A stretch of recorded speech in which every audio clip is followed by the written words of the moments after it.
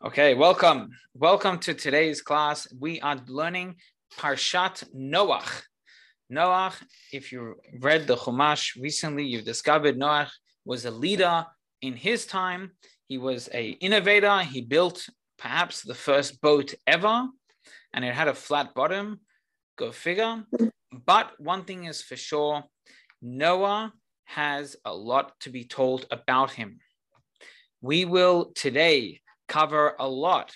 Number one, we're going to discover who else was faced with the need to fight for their generation and pray on their behalf and save the lives of thousands of others. It was a global genocide that Noah could have, should have thwarted, but didn't. Abraham took care of it, and Moses did it even better. Okay, that's coming up. We're going to study some Zohar. Are you ready for Zohar? Zohar is pretty cool. We'll also get to, we'll discover how the flood was a mikvah for the entire world, which is a fascinating idea.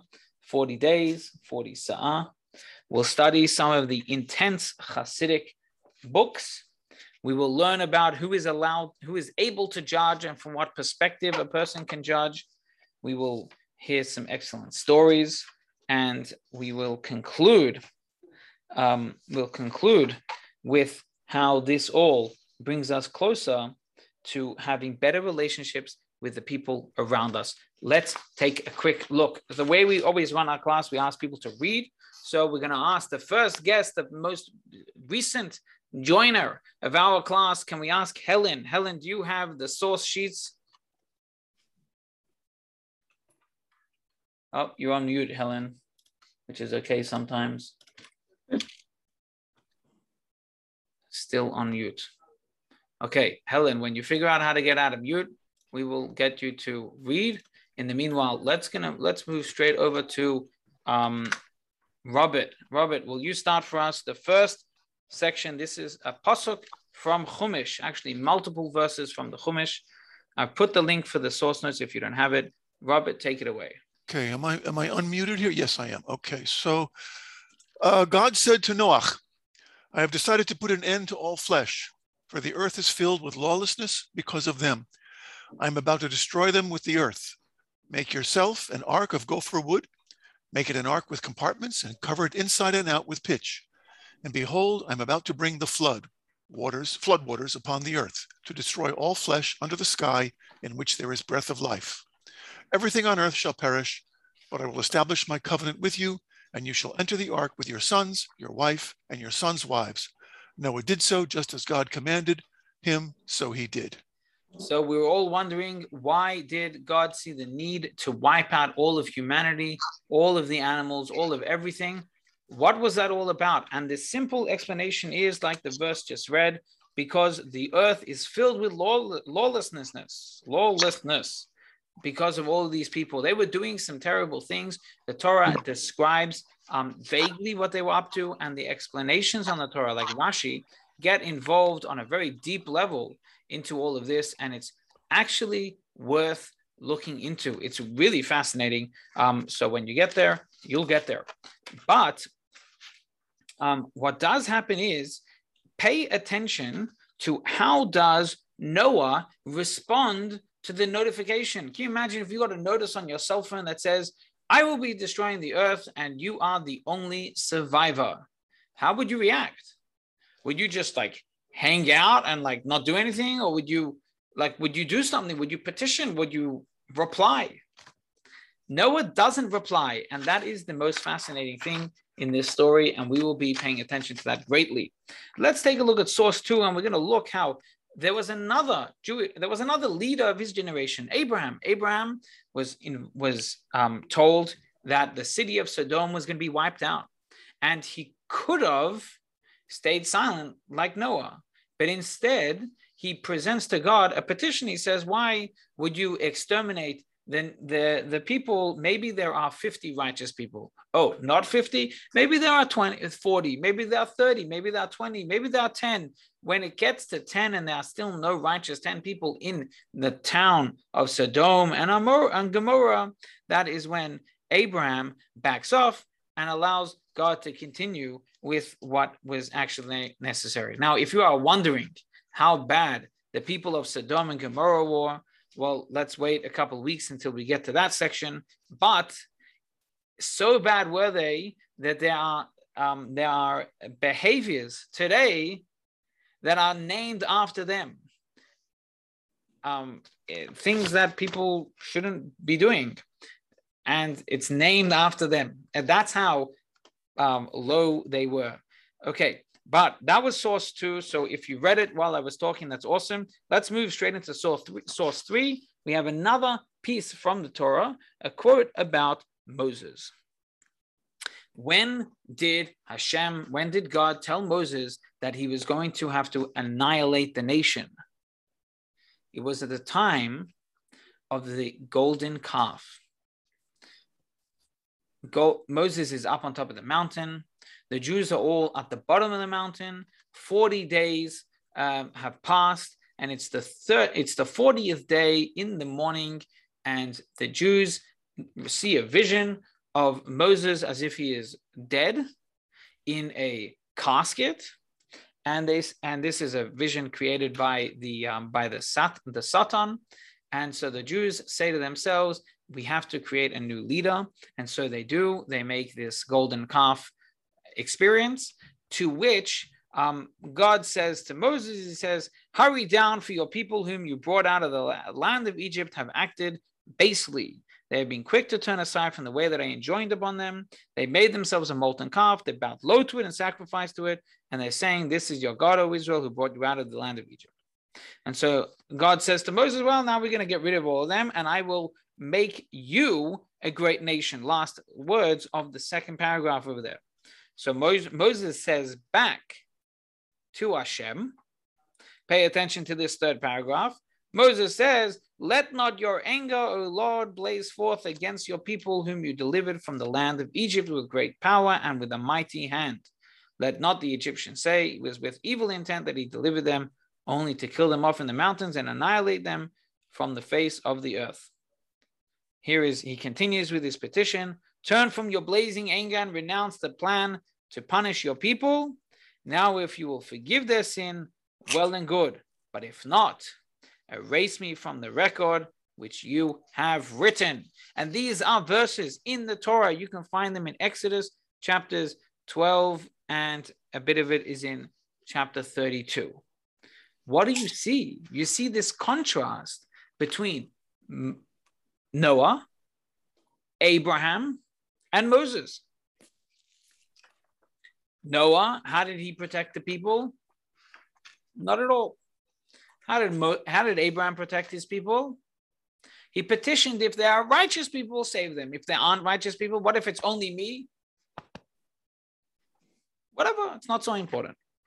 Moses said, we'll even save, let's save everybody, even the lowest of the low, who perhaps might, God forbid, deserve. Nevertheless, Moses is ready to risk his life. Note how he says, wipe me out of your book, right? Mm-hmm. Take me out of the Torah, exclude me from the Torah, but don't get rid of the people.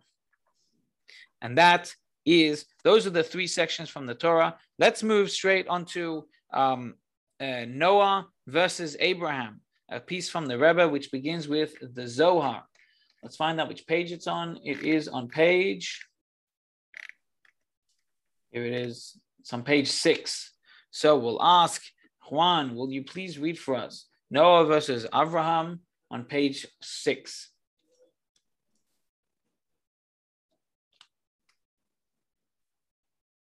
Okay, so while Juan gets there, the Zohar tells us that the great flood is called the waters of Noah. Why? Because in a sense, it's his fault that the flood actually happened. Let's see. What we're going to discover here is how the Zohar coming up in a moment. Go for it. The Zohar states that there were three righteous individuals who lived among an immortal society: Noah, Abraham, and Moshe. In the generation of Noah, with the advent of the great flood, Noah prayed for the salvation of his family and himself. He didn't think about the rest of humanity. Only when approached and asked about his construction of an ark did he rebuke the people of his generation and say that Hashem planned to bring a flood and destroy humanity. The Zohar is critical of the fact that he waited to be approached and didn't make it in his business to reach out to them. Excellent. Thank you, Juan. And please, Juan, read for us as well the Zohar in discussion in the following paragraph. God said to Noah, I have decided to put an end to all flesh. Noah replied, what will you do to me? God said, I will establish my covenant with you. Make yourself an ark of gopher wood. Noah didn't pray for humankind. The rain fell and humankind was exterminated. Therefore, the verse called it the waters of Noah. It is identified his water, and he is responsible for them. He failed to pray for the entire world. And those are the important words in this paragraph, the last 3 lines of that paragraph. It is definitely, therefore the verse calls it the waters of Noah. It is definitely his waters and he's responsible for them. Why? He failed to pray for the entire world. Oh my. Mm-hmm. And so what do we do with this? Well, we're going to contrast Noah with the others, of course, but we're also going to exonerate Noah. We're not looking to get him in trouble over here. We're going to exonerate him at the end. Let's get Suzanne. Can you read for us, please, the paragraph on the top of page 7? Both paragraphs, please. Page 7. Okay. Abraham didn't wait to be approached. Rather, Avram called in the name of Hashem.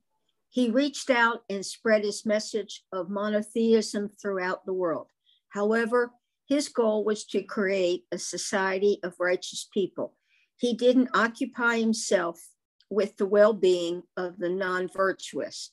When Hashem decreed that Sodom be destroyed, he said to Hashem, perhaps there are righteous individuals inside the city in whose merit the city shouldn't be destroyed. When he understood that there weren't even 10 righteous individuals, Abraham returned to his place and he had no more complaints. So you see right there that Abraham is looking out to protect, but only for the righteous, not for anyone else. He would have saved the entire city if he had found the righteous, but no one else could be part of his ploy to save the people. But let's take a look at how Moses acted. Please, Suzanne. Moshe, however, as the faithful shepherd of the Jewish people, behaved differently. When the Jewish people sinned, Moshe demanded of Hashem to forgive them all, even the non-virtuous among them. Instead of following the example of Noah, who prayed only for his own family, Moshe demanded of Hashem the very opposite. If you don't forgive the Jewish people, erase me from your book. And continue for us the next paragraph, please. Moshe placed himself in danger for the sake of the Jewish people. There was no logical reason to pray for those who intentionally sinned with the golden calf, yet Moshe risked his own place resolutely and devotedly for them as well. This behavior is dubbed by the Zohar, the Torah scroll, to be, I can't read it. This is the correct path to follow after giving of the Torah. This is a true faithful shepherd. Excellent. Thank you. And so here you go. So now we see this contrast between Noah, Abraham, and Moses. And Moses seems to have been the most dedicated, even for the people who seemingly did not deserve. He was ready to risk his life to protect them. And that's what the Zohar in source number 5, it tells us. It says Moses acted in the most perfect way. Let's see. The one who acted perfectly was Moses. Because as soon as Hashem said to him, they have turned aside quickly from the way, they have made them a molten calf and have worshipped it. The next words are, and Moses implored God. And the verse continues until he says, if you will forgive their sin, well and good, but if you will not erase me from the record which you have written. Even though they had all sinned, he did not budge from there until Hashem told him, I have pardoned according to your word. Abraham did not pay attention unless there was a righteous man among them. In this regard, there was nobody as decent as Moses, who was a faithful shepherd. And that is ultimately the great praise for Moses. Let's take a look at this last section from this talk of the Rebbe, and we'll ask, Alan, can you read for us, please? You have us. The proper path in our day. The leader of a generation, especially after the giving of the Torah, endangers himself for the well-being of his people without distinction, regardless of whether they are deserving or not. He doesn't lock himself into an ark with his wife and children while leaving the rest of his flock to their fate without caring to pray for them. As the Zohar states, that is why the flood is called in his name, Noah's flood. A true shepherd of his flock places himself in harm's way with genuine self-sacrifice for the sake of his people. This applies even to a generation like the Israelites who left Egypt, about whom Rabbi Akiva said they do not have a portion in the world to come, even though Rabbi Akiva was a great lover of Israel who taught that loving your fellow is a great precept of the Torah. Moshe, the faithful shepherd, sacrificed himself for their sake and remained behind in the desert with them. The Midrash states on the verse, he carried out Hashem's judgment and his decisions for Israel, that Moshe remained with his generation in the desert in order to take them along when he ultimately leaves. Thank you, Alan.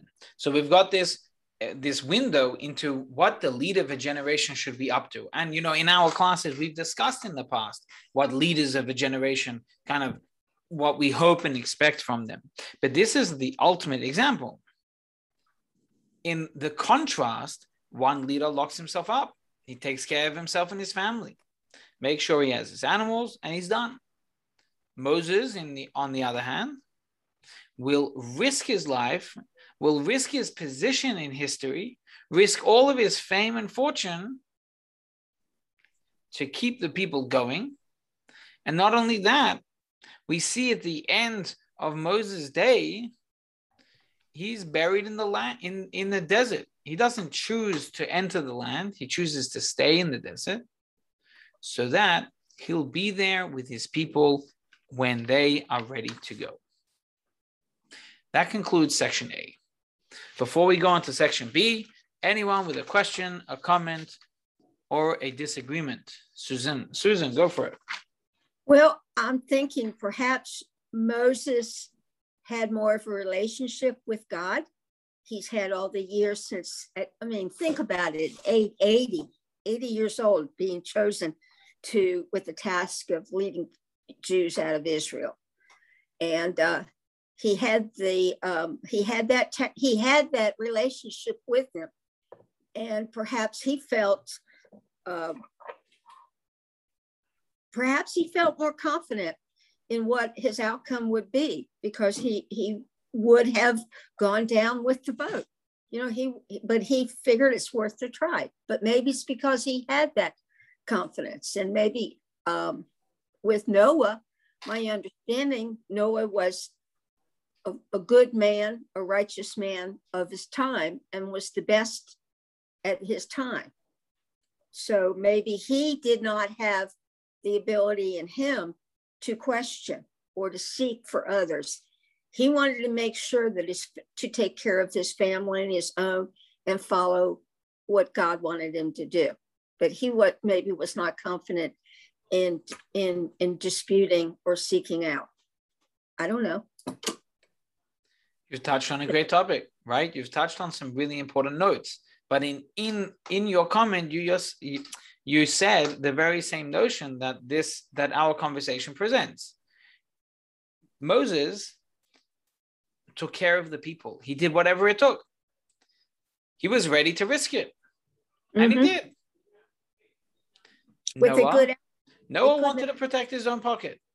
Yeah. Noah wanted to be safe. And our question is on Noah, and this is the question we're going to get into in section 2. How come Noah did not push harder? Why didn't he try at all? Why didn't he try at all? Something small.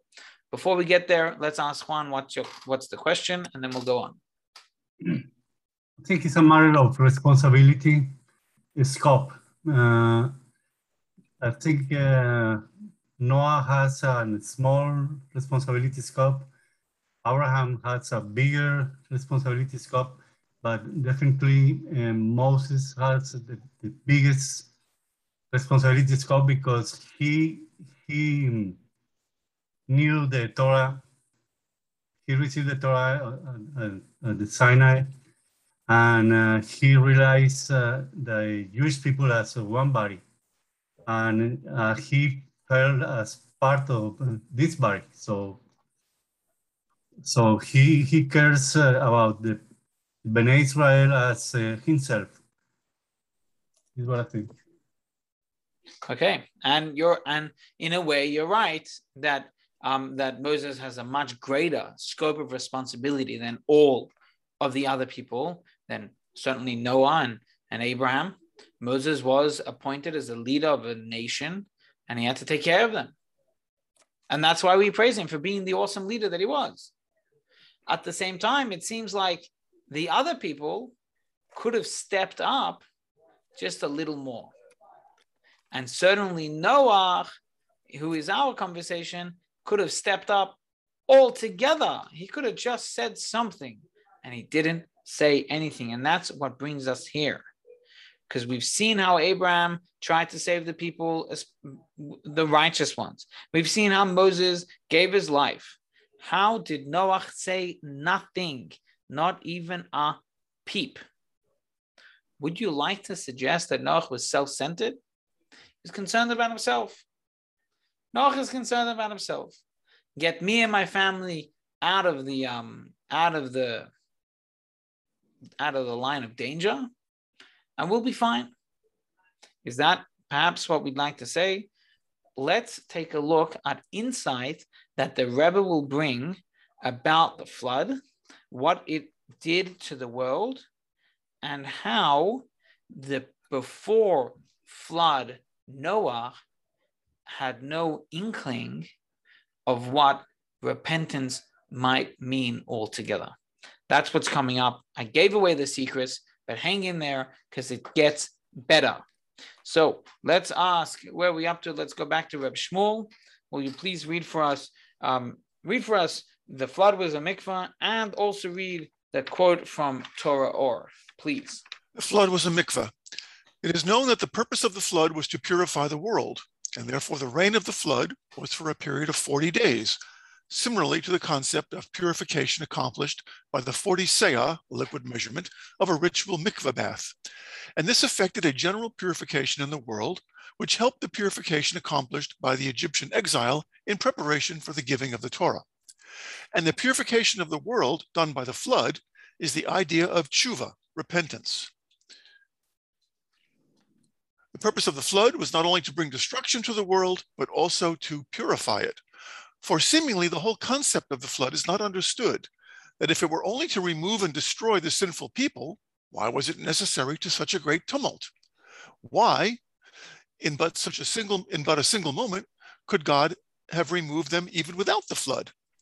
Rather, the flood had in fact come to purify the world, as it is said, for the whole earth was filled with robbery and was greatly corrupt and was in need of purification. And for this purpose, precisely, the flood came upon the world, being that it is the idea of water in order to purify the unclean. And as the mikveh bath of 40 seah, which purifies the unclean, similarly came the flood to purify the whole world. And as it is written, and I will sprinkle pure water upon you so that you may become cleansed. Awesome. Let's take a moment to touch on what is a mikveh. I imagine everyone here has heard the word. A mikveh is a containment of water. That's the physical location. But its place in the Jewish lifestyle is actually very important. The mikveh is used for anyone to go from stage to stage. So a potential convert must enter into a mikveh, and that is the moment where they then can finally become part of the tribe. It's the dipping into the mikveh and coming out which allows one to change their status. Similarly, a woman after her menstrual cycle has been expelling a chance of life.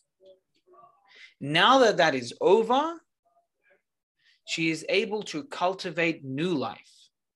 Between death and the new life, the woman goes to mikveh. Fascinatingly, if a person converts to another religion, there are opinions that say that when they want to return actively to Judaism, you can never lose your soul and your inherent rights to Judaism.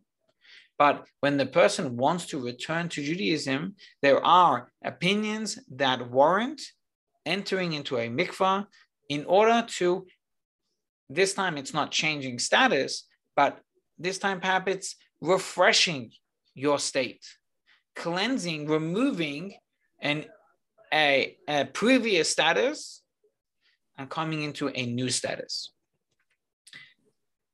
The world needs a mikveh.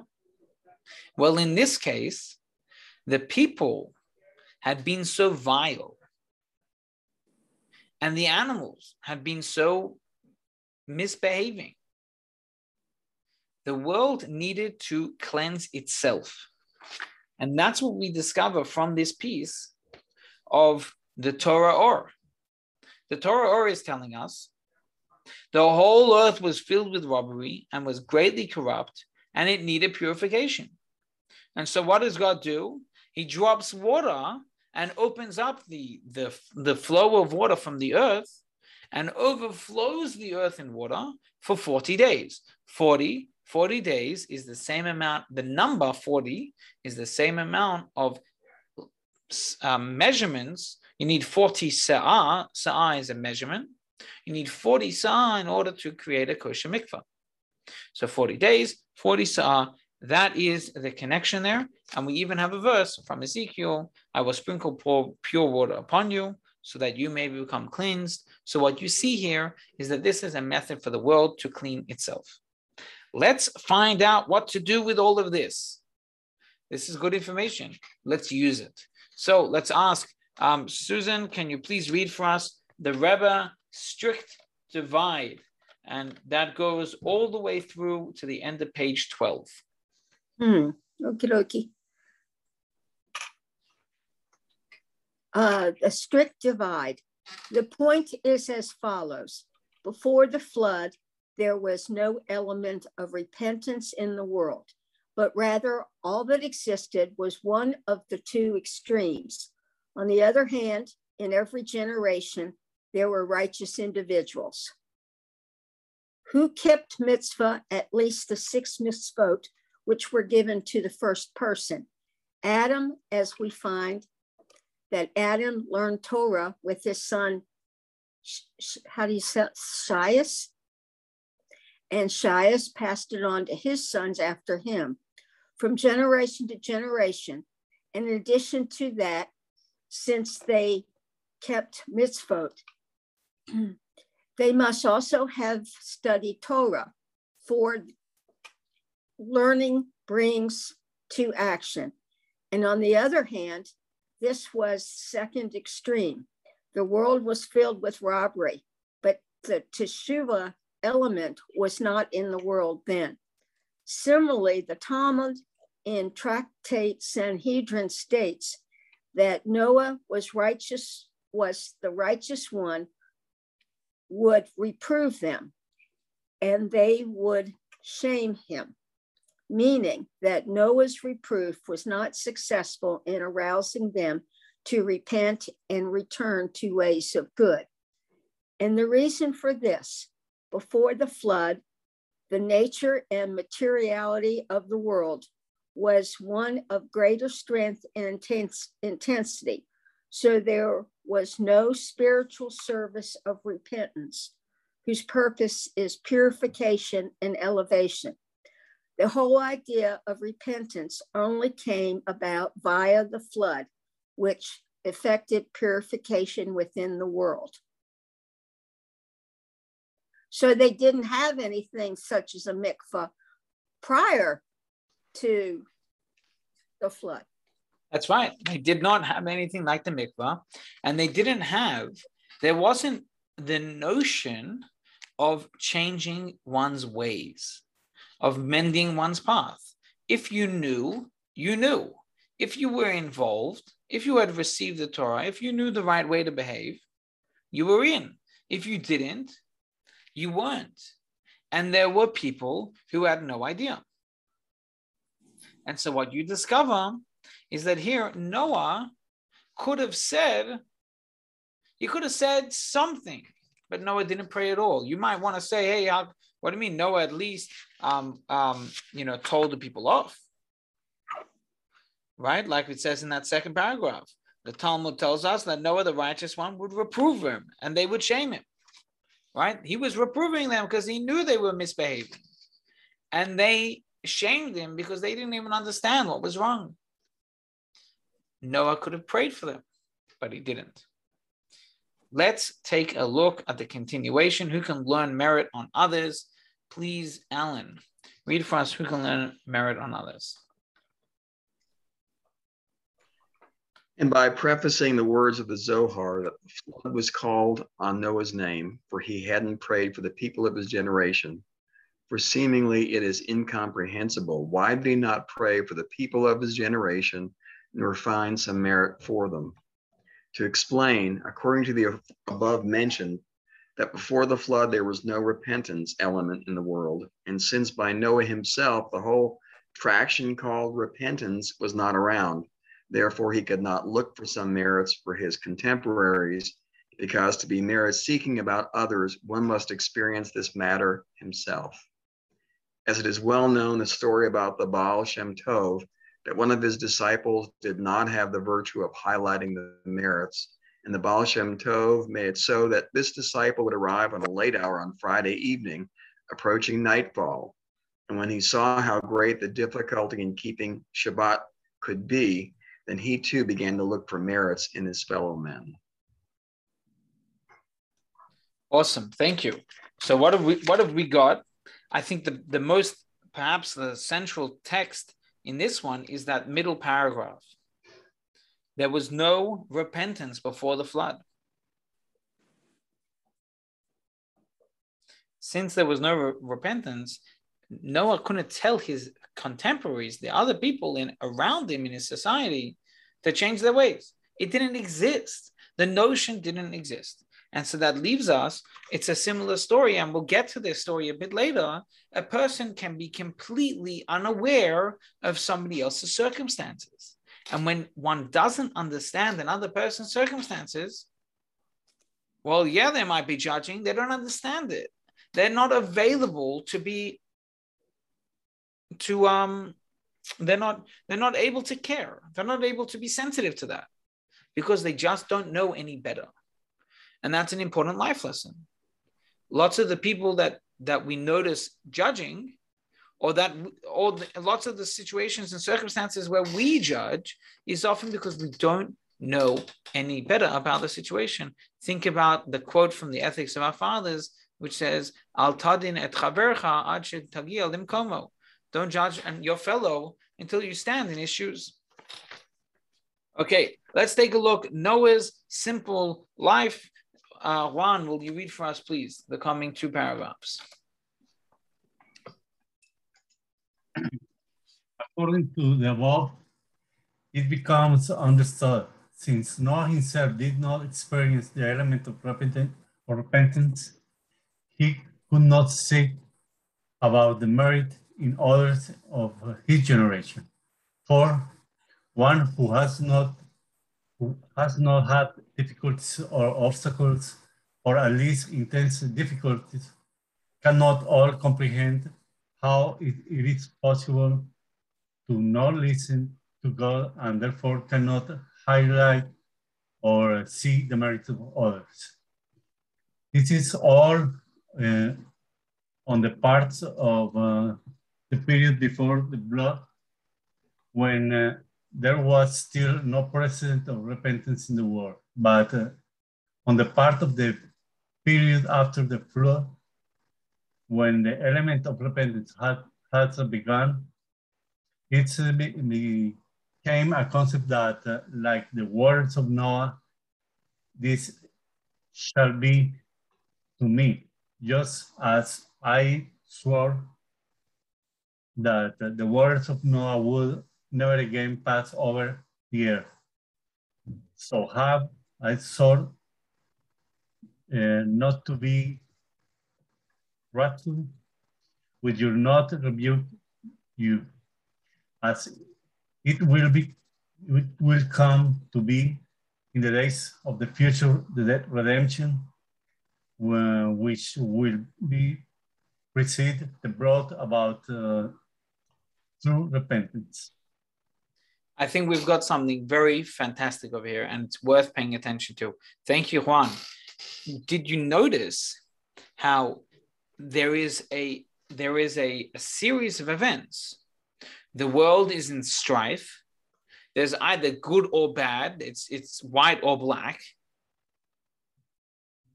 The world is in strife. God brings the flood, and now suddenly a person is able to repent. Prior, there was no repentance. Perhaps we can say that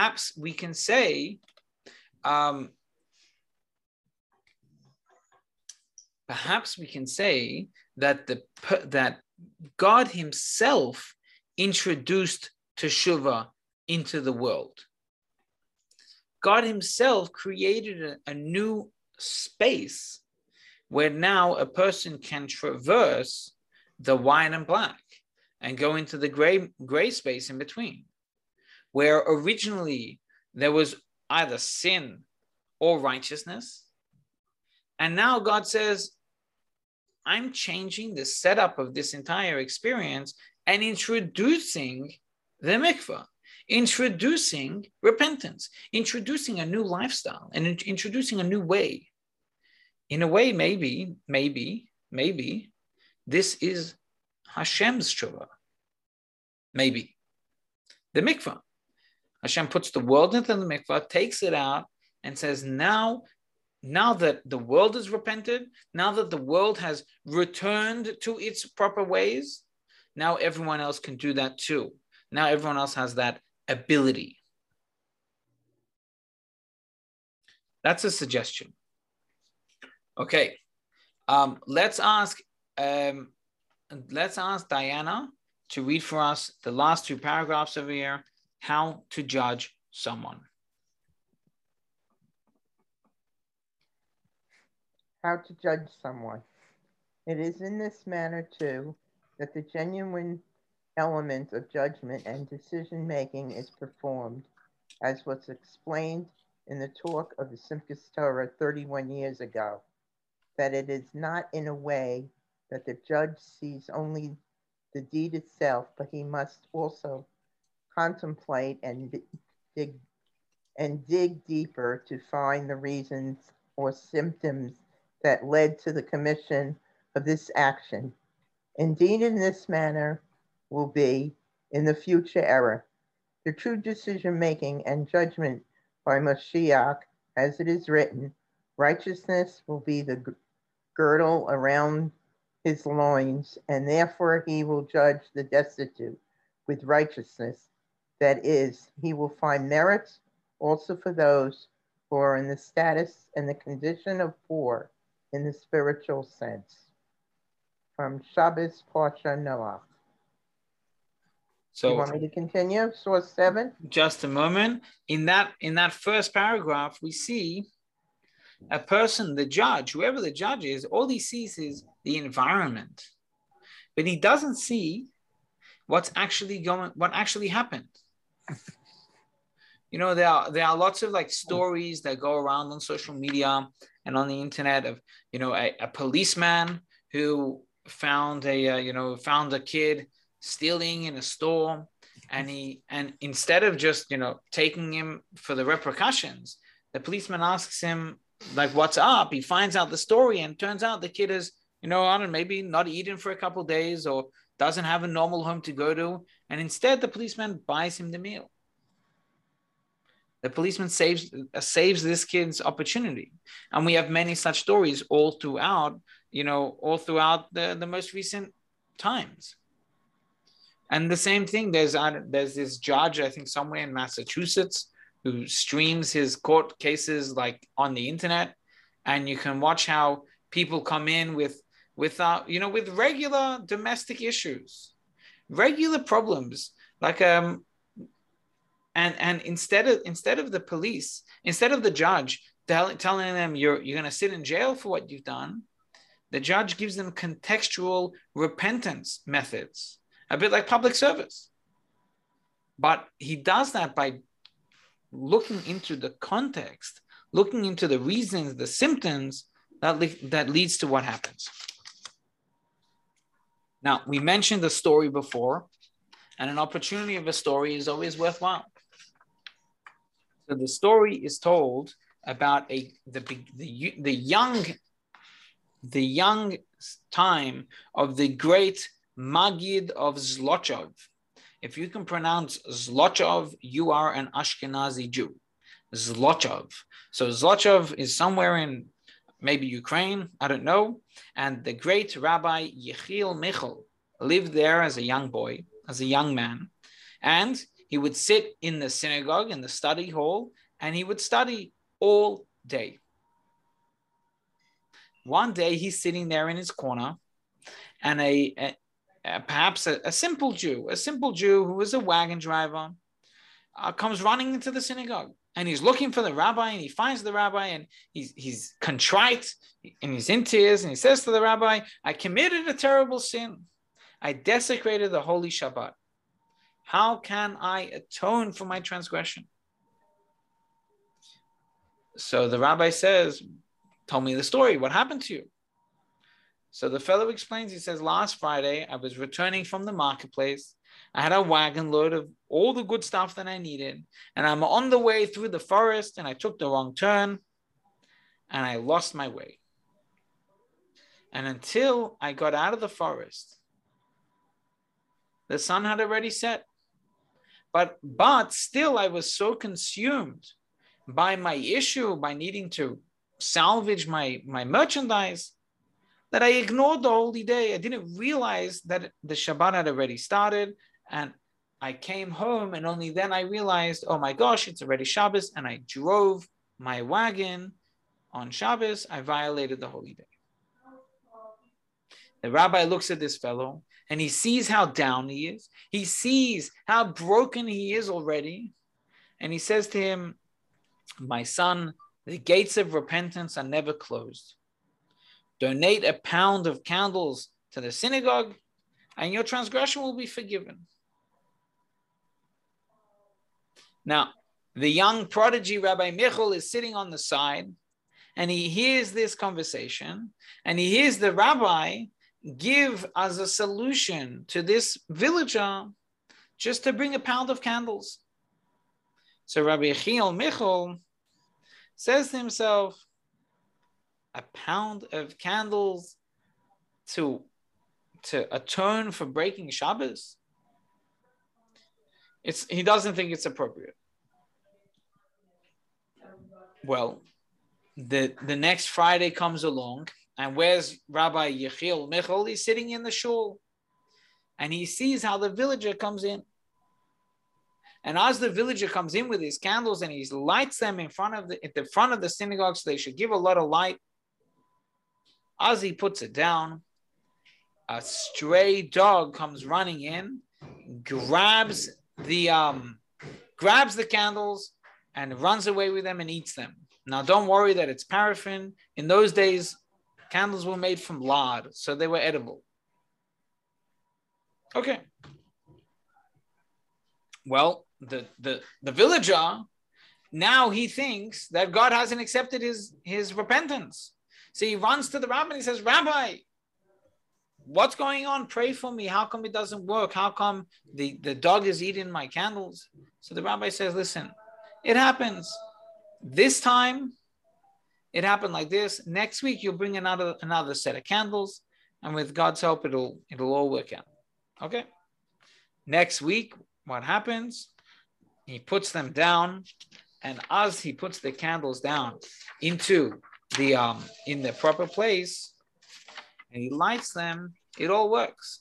But then when it comes to the end of the when it gets to the end of the, how do you call it? To right before Shabbos is starting, so now suddenly a wind comes and it extinguishes his candles. And the villager is standing in shul at the time, but it's too late and he can't fix it. And now the villager is again upset. This time, he comes to the rabbi and he says, Rabbi, something's wrong. Help me out. So the rabbi says, you know what? You need to go to the great Hasidic Rebbe, the Baal Shem Tov. You go to the Baal Shem Tov and ask the Baal Shem Tov to help you with the solution. So he does. Sunday morning, he gets on his wagon. He drives to Mezhibosh. He arrives at the town of the Baal Shem Tov. He goes in to get a meeting with the Baal Shem Tov, and he tells the Baal Shem Tov his story, how he violated the Shabbos, how he feels so bad about it, how the rabbi told him to bring candles, how his first candles were eaten by a dog, how the second ones, the wind blew them out, how he feels so bad about this all. And now the Baal Shem Tov thinks, and he gives it some time, and then he says, you know what? You have a great path. You're doing the right thing, but somebody else is disturbing your path to Teshuvah. So the Baal Shem Tov tells him, this week it's all going to work out. But in the meanwhile, when you do get back to your town, please deliver this letter to the young Rabbi Yechiel Michal, who sits in your synagogue. The villager goes home, he delivers his letter. Rabbi Yechiel Michal opens the letter and he discovers a personal invitation from the Baal Shem Tov. Please come spend the holy day of Shabbat with me in my synagogue. A personal invitation from a great rabbi like that. He hires a wagon driver and he goes. Off he goes, he's on the way. And suddenly it's Friday morning and they're scheduled. They have a great ETA. They're going to get there well before midday and they get lost. They get lost. And then they finally find their way. Something breaks and something else happens. By the time it's sunset on Friday night, he still hasn't arrived at the town. He hasn't arrived at his destination. So he gets out of the wagon and he starts to trudge. He's walking and he walks and he walks and he only arrives into town a couple hours into the holy day. Immediately he makes his way to the synagogue. And how does he feel? He's downtrodden. He's upset. He feels bad. He's not in the right spirits. He walks into the synagogue and immediately he's greeted by the Baal Shem Tov. And the Baal Shem Tov says to him, Shabbat Shalom. He says, good Shabbos. Come inside. Warm yourself by the fire. And immediately he says to him, you, Rabbi Yechiel Michal, you never tasted sin. You don't know what it means to transgress. You don't even know what it means to nearly transgress. You're an innocent guy. You could have never understood and comprehended the remorse, that a Jew feels at having transgressed the will of his Father in heaven. But now I trust that you understand something of the agony of that villager. Believe me, his remorse alone, more than anything else, just feeling bad, atoned for his unwitting transgression.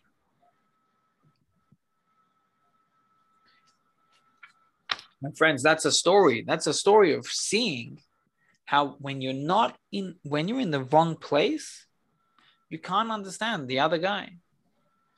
Rabbi Yechiel Michal just simply couldn't understand the circumstances of his fellow.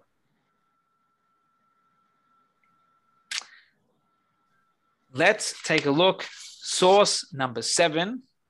We'll ask Diana again, will you read for us, please? Source number 7. And with that, the conclusion, please. From the Talk of Simchas Torah, 1929, section 39.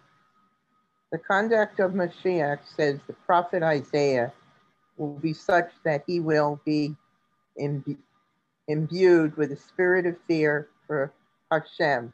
He will not need to judge by what his eyes see, nor decide by what his ears hear, but rather with righteousness he will judge the destitute and will decide with fairness for the humble of the earth.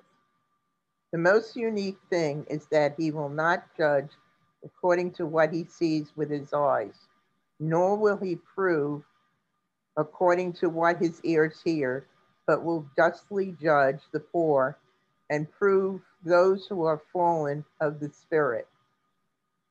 That is the conduct and the mannerism of Mashiach, one set above nature. The law and judgment of people in general is only according to what they see with their eyes and what they will hear with their ears. When one judges another, both when the judgment is a violable one, open to the public, and also when one judges the other in his heart alone, then the elements of law and morals are only according to what he sees and hears. He does not enter the life of the one on the judgment stand. He does not consider his status and condition. That is, he does not enter into his inner life and does not delve into the reasons that brought him to such a type of life. He judges him solely on the face of which he sees and hears, and not accordingly to the condition and the status of the judge. Such a sentence or decision is not a real sentence. Such a sentence is too dry, being as it's built on light foundations. The real judgment is such that the judge must put himself in the place of the one being judged. He should and must know all the reasons that brought the fellow being judged to such a situation. The Talmudic sage Hillel's stern warning: do not judge your friend until you reach his place. When you see that someone has failed in the inability to stand a particular test or a tribulation, do not judge him until you have passed such a test yourself. This great warning is the word of Hashem.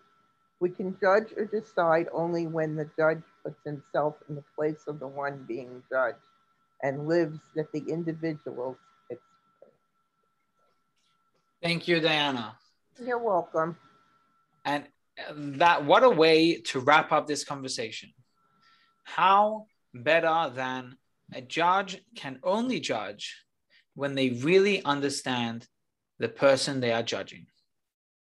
Not just their deeds, not just their behaviors, but their holistic person. All of the things that happened to them, all of the things that brought them to this point in their lives. And I mean, who will be a better judge than Mashiach? Mashiach is the judge who will judge by smell. He'll be able to perceive what happened. He'll be able to perceive the right thing that could have happened, should have happened, and how this person needs to be pushed forward to be even better. So just before we open up for questions, a quick summary. First, we contrasted between Noah, Abraham, and Moses. We discovered that Noah didn't petition for his people. However, Abraham and Moses did. And we thought, how come? It's no good that Noah did not. We recognized how great Moses is, that he did petition for his people, how much care he did take for his people. But at the same time, where was Noah? Then we went through, hold on, I'm getting there. We understood what was prior to the flood, what was after the flood. What did the flood introduce into society that allowed the people to change their path? Before the flood, there was no teshuvah. Post-flood, now everyone can do teshuvah. You even suggested that perhaps this is a God's moment of teshuvah. And from all of this, we now understand that Noah was not in a position to pray for anyone. How can Noah pray for someone now? They were doing all that they were capable of doing. And the same thing, Noah didn't know that there was a better way for anyone to be. Either you're this way or you're that way. Noah only judged based on the information that he had and based on the holistic context that he had. And he definitely wasn't going to put down the other people into a position where they did not belong. And we discussed that story with the Baal Shem Tov and Rabbi Yechiel Michal, how a person can not understand the other guy's circumstances. And he's got to live it first, and that allows him to understand the best. This, my friends, is a lesson for us in our day-to-day, all the time. How often is it that you walk past someone and you wonder, that guy, what is that one up to? What's going on? Why is it like this? Why is it like that? I mean, you guys are all bubbies and zadies. Like sometimes you look at your in-laws, your daughter-in-law, your son-in-law, you say, what's the deal?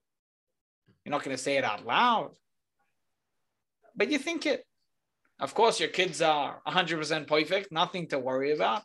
But the son-in-law, now we can start making comments, right? But when we look at Noah and we learn about the holistic judgment method, we don't judge a person for stuff that we don't understand. Maybe there's something happening that I can't understand. That's new to me.